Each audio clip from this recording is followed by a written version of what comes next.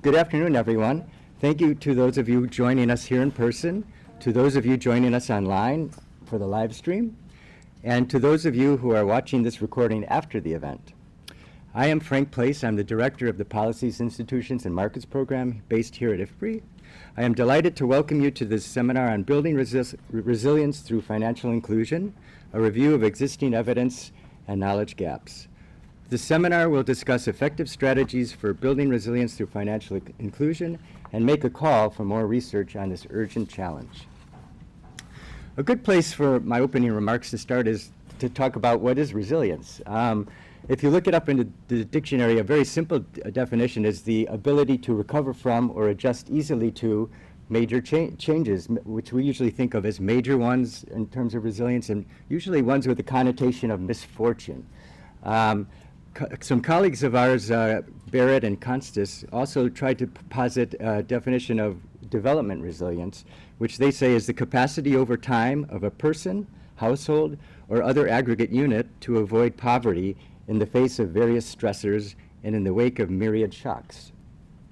Why is resilience important? Well, although we're making a lot of progress globally on moving people out of poverty, each year millions of people fall into poverty. And it's often because of some of these shocks: climate shocks, conflict shocks, health shocks, other economic shocks. So it's a very important topic. And you'll soon hear from the speaker and the panelists that resilience is more than coping, which was inferred by the definitions. And a couple other concepts are very important. They'll introduce some of them, but I'd like to introduce two to you now, two other dimensions of resilience. One is exposure to shocks, and another is sensitivity to shocks. So exposure, as it sounds like, is the probability that you're going to experience a certain shock or risk. And that can be mitigated by actions that you can take simply by living in a place that's perhaps less prone to those shocks. So if you're living on top of a hill, you're at a high altitude, you're less prone to flooding, for example. If you have vaccinations, you're less prone to certain health-related shocks. So sensitivity is a related concept, but that for sensitivity, what that means is that if you are exposed to the shock, how severe is that shock on you or your group or your community? How much do you suffer? And that also can be mitigated by certain actions that you take. So for example, if you're a community and you're exposed to high rainfall, as are other communities in your area, but you've taken action to perhaps invest in conservation structures and other vegetative covers, you're less prone to suffer drastic consequences from that rainfall.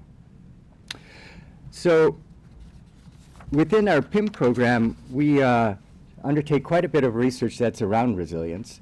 So I'll give you three examples. One is that we do work around climate, we do work around foresight modeling, which takes as inputs are the results from climate scenarios based out to 2050 and beyond. We look at those implications for agriculture production and a number of other outcomes. And the work around that is to try to prepare us to adapt to those climate futures so that we can reduce our global sensitivity in agriculture to those climate shocks. Another area is we do work around social protection research. There we do research around mechanisms and modalities of social protection programs, again, to achieve intended outcomes that they have, whether nutrition, consumption, other types of outcomes.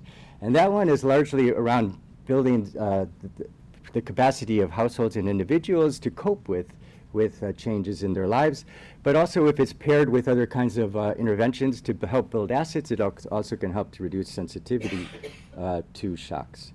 And a final one I would mention is that we work on natural resource governance, and there we help strengthen the management of resources such as forests, trees, water, rangelands, wetlands, and by doing so, we help communities both to reduce exposure to some risks like outbreaks of pests and diseases, but also to reduce their sensitivity to risk and improve their ability to cope with risks. So those are some three examples that we have in our portfolio, in addition to the topic of today. So we do have some research going on financial inclusion. To date, we've focused that around agriculture insurance, it's led by Berber, and you'll hear from her in a moment. But we're very excited about that area of research because we also feel that insurance itself and other financial tools, products can really make a big inroad to reducing exposure, reducing sensitivity, and improving coping mechanisms for the poor. And so with those few remarks, and I'm right on time, I will hand it over now to our moderator, I think, who will introduce the first speaker. Thank you very much.